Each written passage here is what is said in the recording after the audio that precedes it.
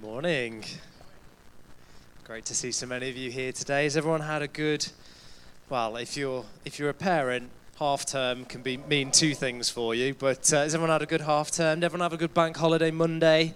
Did anyone get the barbecue out last weekend? Missed opportunity, that's all I'm saying. You've got to take them when they come along. As Ben said, this morning I'm going to be sharing and speaking.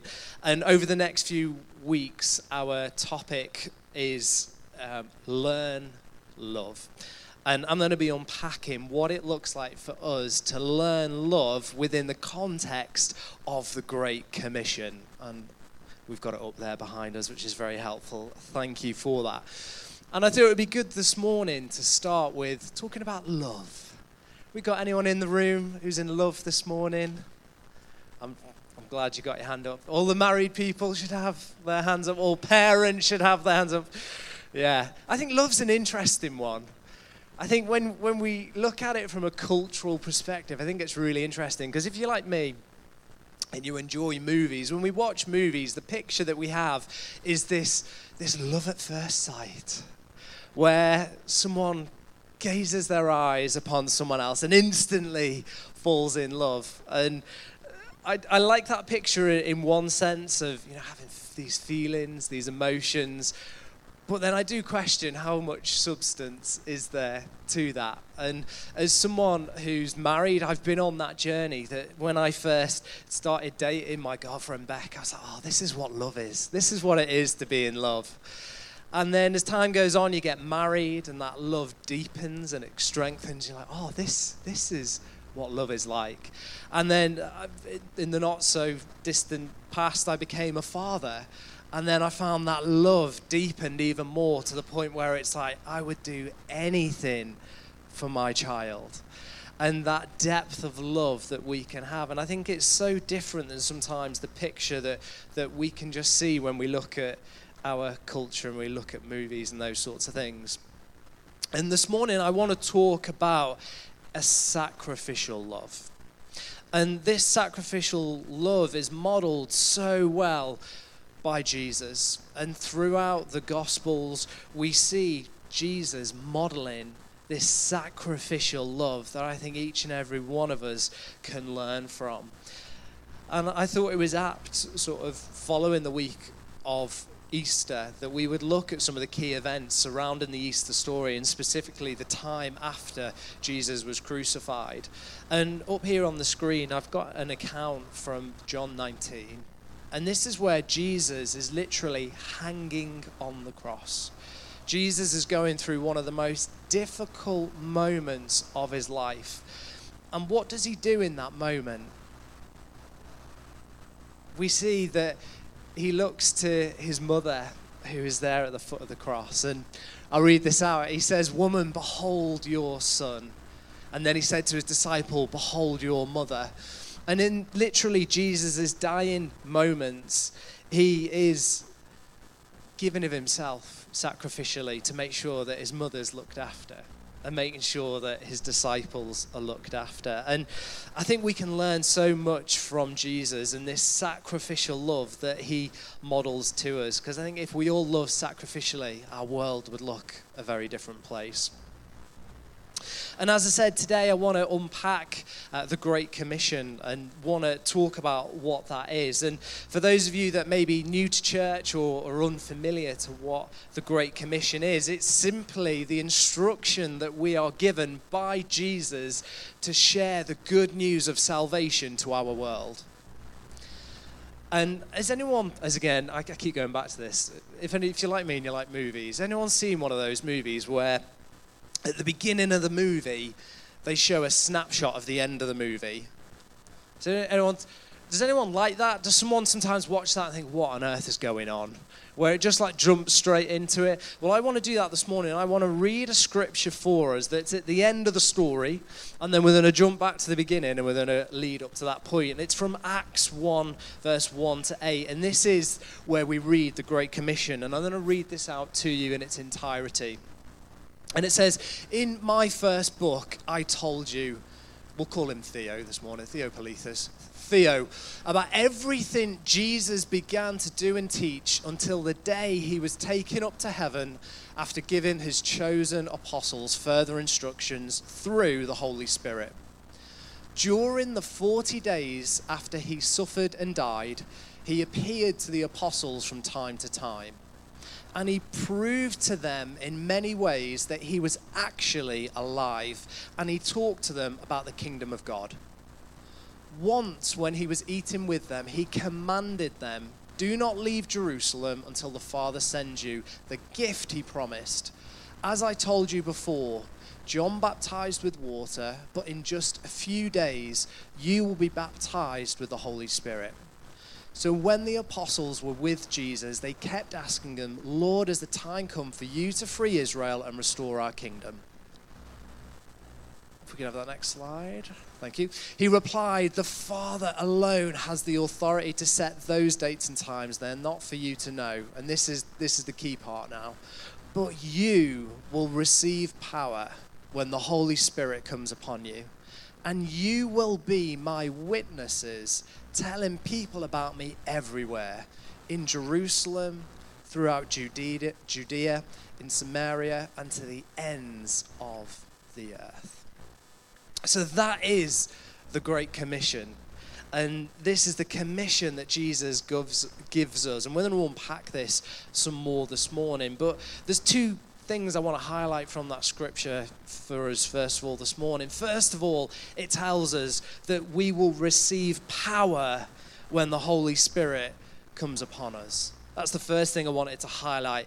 And the second thing I wanted to highlight is it also says that we are called to be witnesses, telling Jesus wherever we go, telling about Jesus wherever we go in the world. And he talks about Judea and Samaria and Hanley and Bentley and wherever we are in Stoke. And this is what the Great Commission is. And for us, it's about us being witnesses and testifying about what Jesus has done through his word, but also through what he's done in our lives. And like in a courtroom, if for those of you who've ever been in court, depending on which side, you may have been asked to give evidence. And what I really like about this word witness is when you look at that and you look at what that word to witness means, it can also mean to demonstrate, which I really like when we start thinking about the Great Commission, that in order to be a witness, we can demonstrate what we read about in the Bible and what we've seen ourselves. We can demonstrate the power of God. How incredible is that? I think it's absolutely mind-blowing. And for us this morning to unpack the Great Commission, we need to unpack the why behind it. Yes, we're told to go and share about Jesus, but why is it that we should do that? And to break it down very quickly, it's because of the Father's love. It is God's heart and God's desire that none should be separate from him. And in Luke 14, we see this great parable that Jesus tells. And it's of a master who throws a great banquet. Does anyone here like a good banquet? All you can eat Chinese. I think that's the closest thing that we've got in the 21st century to what Jesus is about. And we see here that a master throws this great banquet. And before the banquet, invitations go out to everybody to come along to the banquet. And we see in there that people give all sorts of different excuses of why they can't come to the banquet. One says, "I've just bought a field." Another says, "I've just got some oxen."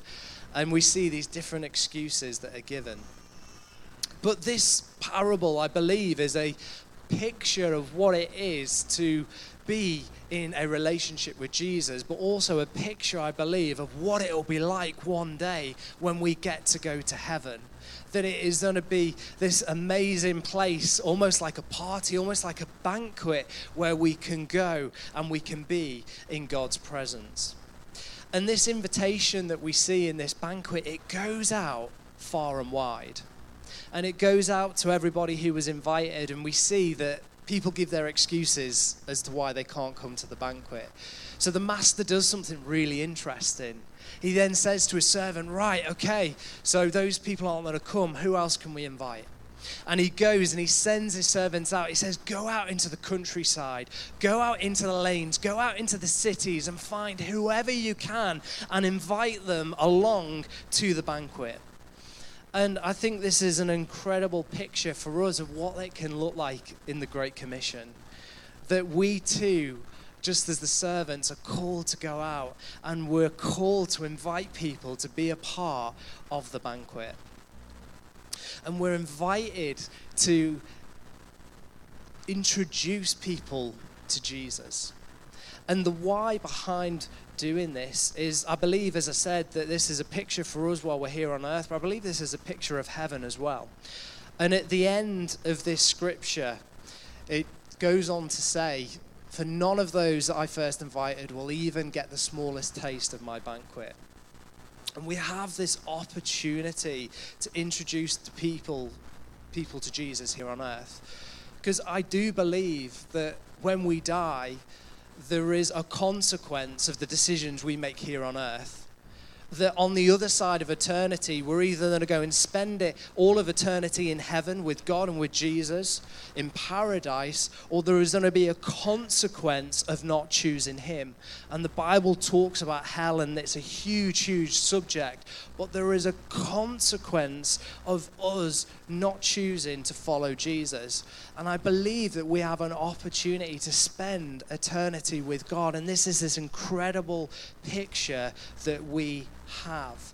And the amazing thing is that we have the opportunity to introduce people to Jesus here on earth now. That there are people who are living in circumstances right now that you could describe that people are living in hell here on earth. That because people are separate from God and disconnected from God, that they are going through situations in life and difficulties where you could describe it as hell. And we have the incredible good news to introduce people to Jesus here on earth. We can introduce people to the banquet here on earth and introduce them to the goodness of God. And that is the good news that we carry. And it should be a motivator for us to want to share that love of the Father.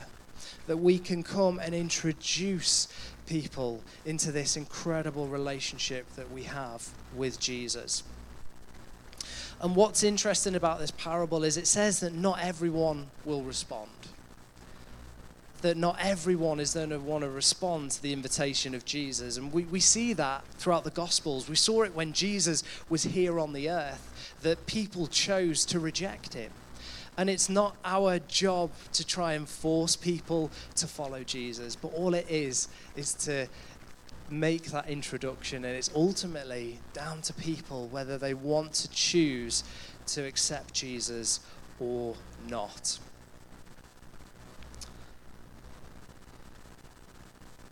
And what I love about Jesus is that it's really simple. That he doesn't overcomplicate what it is to come to him. And we see when Jesus is on the cross and we read those accounts, it says that either side of him were two thieves. And we see that one of those thieves recognizes who Jesus is. He recognizes that he is the Son of God. And in that moment, through a conversation with Jesus, he says, you really are who you say you are. And I am paraphrasing here. But in that moment, Jesus says to him, today you will be with me in paradise. And it only takes a moment for someone to believe and accept in faith to respond to Jesus. That's all it takes is faith. And we have this incredible opportunity to go and introduce people to Jesus. And I'm aware I've said introduce a lot this morning, so we'll move on. But as I said, what I want to do this morning is I want to look at the Easter story, but specifically what happened after Jesus was crucified on the cross. We quite often focus on sort of the, from Good Friday through the weekend to the crucifixion, but I want to focus on what happened from Jesus being crucified to him being resurrected and ascending back into heaven. And I've got a timeline up here on the screen for you. And I think it's quite apt the week after Christmas to be the week after Easter, you went quick, to be looking at this. And I appreciate you might not be able to read all of that, but I'm going to throw this up periodically because I want to show some of the accounts where we see the resurrected Jesus. And it takes place over 40 days where Jesus has various different appearances. And we can learn a number of different lessons from the disciples this morning. And we see that he appears 9 different times at various points throughout those 40 days. And the first one is in Matthew 28, verse 5 to 10. And we see that Mary Magdalene and the other Mary have gone to the tomb to see where Jesus has been buried. And when they get there, it talks about there being a violent earthquake and the stone is rolled away. And I love this. It says that there's an angel there. And the angel says, "Do not be afraid, for I know that you are looking for Jesus who was crucified." And the angel goes on to say, "He has risen from the dead and is going ahead of you into Galilee. There you will see him. Now I have told you." So Mary and Mary get very excited about this, as you would. I don't know the last time that you saw an angel, but it's been a little while for me. And I know had I seen an angel sat on the tomb, I would get pretty excited myself. And we see it says, and it goes on to say in verse 21, goes on to say in verses 8, that the women hurried away from the tomb. And it says, afraid yet filled with joy, they ran to tell his disciples. And this is what's really interesting. I think this is a bizarre scripture because we see the angels appeared to Mary and told them to go and tell the disciples to go to Galilee. But then we also see that Jesus also appears. And Jesus says a very similar thing. It says, suddenly Jesus met them. Greetings, he said. He came to them. They came to him, clasped his feet, and worshipped him. Then Jesus said to them, "Do not be afraid. Go and tell my brothers to go to Galilee. There they will see me." So one instruction from 2 different people, from an angel and from Jesus, go to Galilee. What do we think the disciples should do?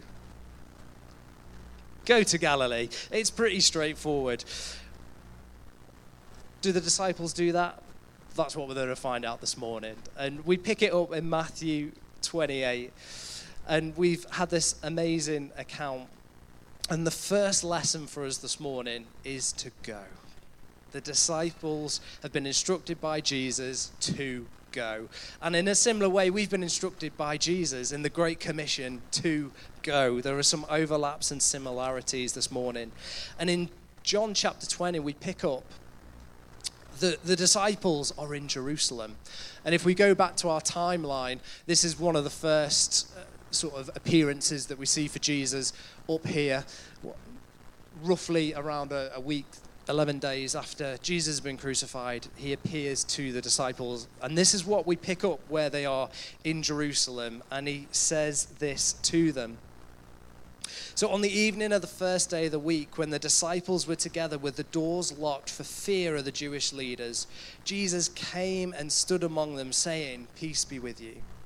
After this, he showed them his hands and sides, and the disciples were overjoyed when they saw the Lord. Again, Jesus said to them, "Peace be with you. As the Father has sent me, I am sending you." And with that, he breathed on them and said, "Receive the Holy Spirit."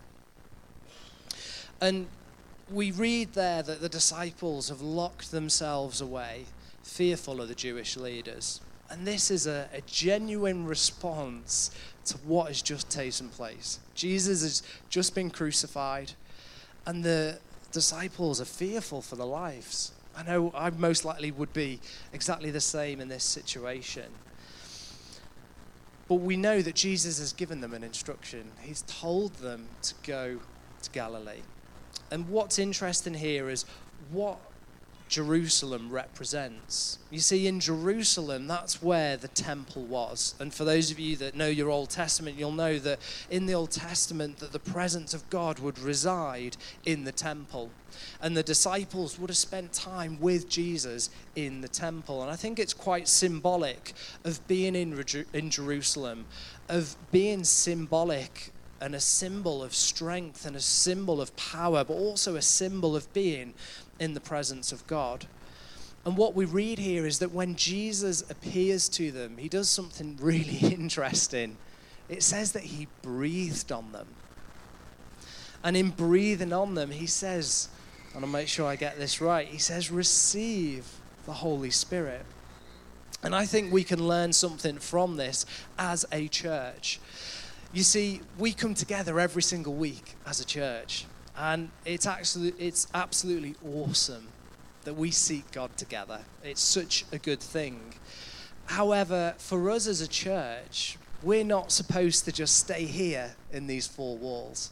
As incredible as it is when we come together and we get to experience the presence of God, this is not where we're supposed to stay. But actually, as we've read in the Great Commission, we're called to go out.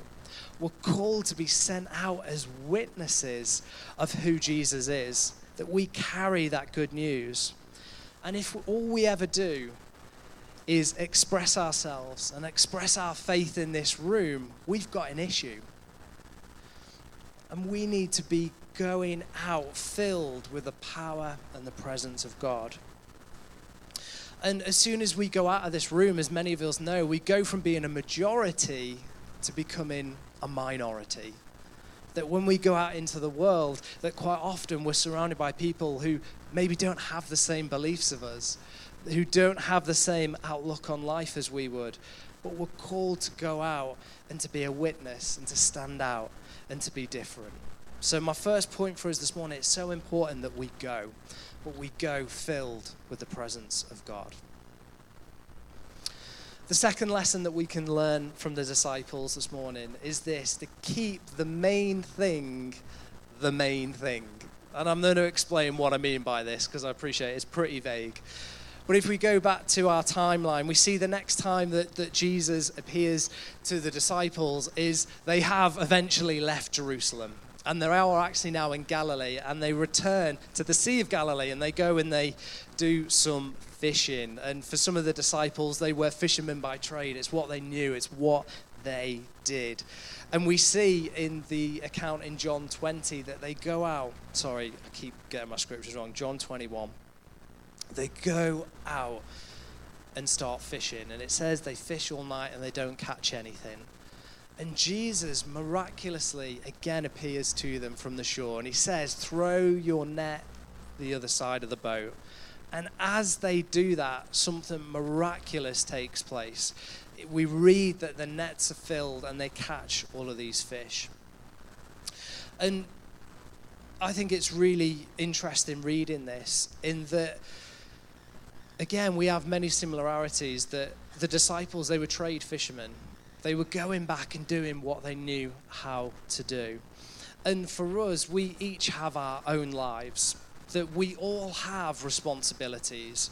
We all have families. We all maybe have jobs and different things that fill our lives.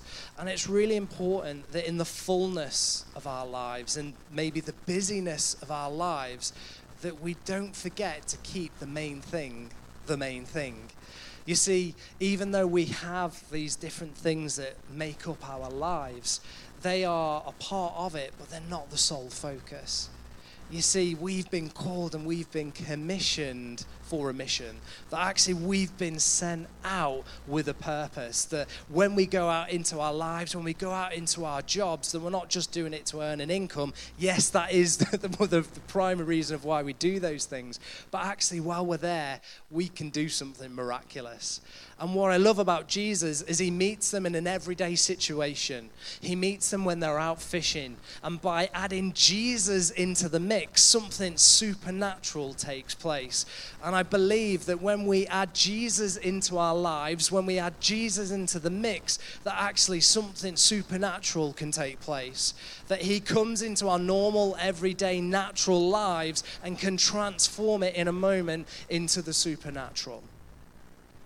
And I love this story. And we go on in John 21 where Jesus then starts talking to Simon Peter, and he asks him 3 times, do you love me? Remember this morning we're talking about love. And he asks, do you love me? And he asks that question, we've got it up here. And eventually after saying it 3 times, Jesus ends with, then take care of my sheep. And there's a real challenge in there, I think, for each of us, that within everything that goes on in our lives, that we keep the kingdom of God at the forefront of our minds, and that we keep the will of God in the forefront of our minds. Now, what do I mean by that? We each have our own individual lives, but at the same time, I believe God has a plan for us, that he has a will for our lives, and we can outwork that will through our lives. And I think it's really good that we've got our 10 days of prayer and fasting coming up, because there's nothing like a reset that prayer and fasting can bring that just takes us back to basics, that almost strips everything away and brings us back to that place of, well, what is the main thing? What is the main thing in my life? And for me, I want it to be seeking God. I want that to be above all else. I don't want to be distracted by everything else that goes on in life. Now, yes, don't get me wrong, some of those things are good, and it's good to have things in our lives, but I want to keep God above it all. And that's what I want to encourage you this morning, to keep the main thing, that no matter what you're doing, how you're spending your lives, that actually we do it with Jesus' commission at the forefront of our mind, that no matter where we go, we're taking the good news of Jesus with us, that we are being that witness. And the third and final lesson that I want to highlight this morning that we read is this: keep the faith. And if we go back to our timeline, we see that Jesus appears finally to the disciples, and number 8 there, where he meets on the mountain. And this is where we read some of that Great Commission again. We're finally getting back to the stage, back to the point of the story. And it says, then the 11 disciples went to Galilee, to the mountain where Jesus had told them to go. And when they saw him, they worshipped him, but some doubted. And I just want to stop there for a moment, because I think that's so important and so real and so raw of the Bible to say that even though Jesus had done all of these miracles, even though Jesus had appeared in supernatural resurrection form, that it says, but some still doubted. We're talking about the disciples here who'd spent 3 years walking with Jesus, and yet some still doubted. And I just wanted to just stop and highlight there and say, it's possible to walk with Jesus and still have doubts. And that in one sense is okay, in the sense that we can have those feelings, we can have those emotions. But I believe Jesus wants to do something about that, and Jesus wants to meet us in our doubt. You see, even though we can doubt, Jesus still appeared in this moment, and he said, then Jesus came to them and said, all authority in heaven and on earth has been given to me. Therefore go and make disciples of all nations, baptizing them in the name of the Father, the Son, and the Holy Spirit, and teaching them to obey everything I've commanded you. And I love this last bit, and surely I am with you to the very end of the age. You see, Jesus meets us in our doubt. That even though we might be having those feelings, we might be having those thoughts, Jesus can meet us there in them. And I wanted to just spend a moment to just think about, well, what is it that causes us to doubt? And what is it in our lives that can stop us from sharing the faith and sharing the good news that we have in Jesus? And there are so many things that can stop us, and we've not got time to list them all, but it could be that it's just a lack of confidence. that it's a lack of confidence in the belief that we have in Jesus. It could be a fear of what others might think of us. It could be a fear of rejection and what other people might do if we open up and we share about the good news that we have. But no matter what doubts we might have, no matter what fears we might have, they can be overcome. And there's a number of things that we can do to help us have that sacrificial love that Jesus has. And I think the first thing is that we can ask God for help. It's okay to ask God for help. And we can ask him to equip us and to fill us with his power. And I'm by no means an expert. I'm by no means the finished article on this. And I know for myself that on a daily basis, I have to ask God for help. And I have to ask him, God, would you fill me anew? Would you fill me afresh today with your power? And once we've done that, the next thing that we can start doing is taking the focus off ourselves and start praying for those that are in our world. And one of the things that we can do over the next 10 days of prayer and fasting, but beyond that, is to begin regularly praying for our families. Be praying for our friends. Be praying for our co-workers, our classmates, our neighbours, and praying that they would come to know Jesus, because I believe it's through the power of Holy Spirit that people's hearts can be softened, that people can be awakened to God. And it's praying and asking God for those opportunities, those precise moments when we can share. We'd have the opportunity to lead people to Jesus. And I want to encourage you to put things in place in your life to help enable this, to be intentional with keeping yourself filled with the Holy Spirit. And it's good, as we said, that when we come together and when we praise God, that is a part of it. But it doesn't just happen here in this room. It happens at home as well. It happens when we're out there in the world. And it's about on that almost daily basis of asking God, would you fill me afresh? And if you are sat here this morning and you're thinking, you know what, I do lack confidence when it comes to sharing my faith, I want to encourage you. I know out on the cafe, we've got Andy Elms's book out there, Soul Winners. And some of you, I'm sure, will have read that book. Many of you have been on his boot camp course. But I want to encourage you that even after everything I've said, you've still got those doubts in your mind. Go and read that and equip yourself with the tools that you need to be able to share your faith. So that's my third and final lesson for us, to keep the faith. And I want to read one final scripture, and as I do that, I'm just going to invite the band to come up and to come and get ready, and they're going to start playing for us. But as I said, I wanted to jump back like it does in any good movie, of starting at the end and going back to the beginning.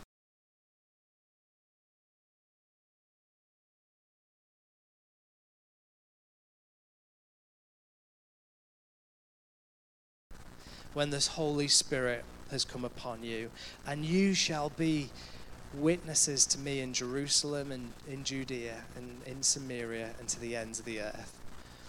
And as we saw in our timeline, when Jesus read that, they were on a mountain, and Jesus would have been there with his disciples, and it's quite likely that when they were there on that mountain, that they would have been able to see those surrounding areas. And I want to just encourage you now in this moment to just think about, where is your Jerusalem? Where is your Judea?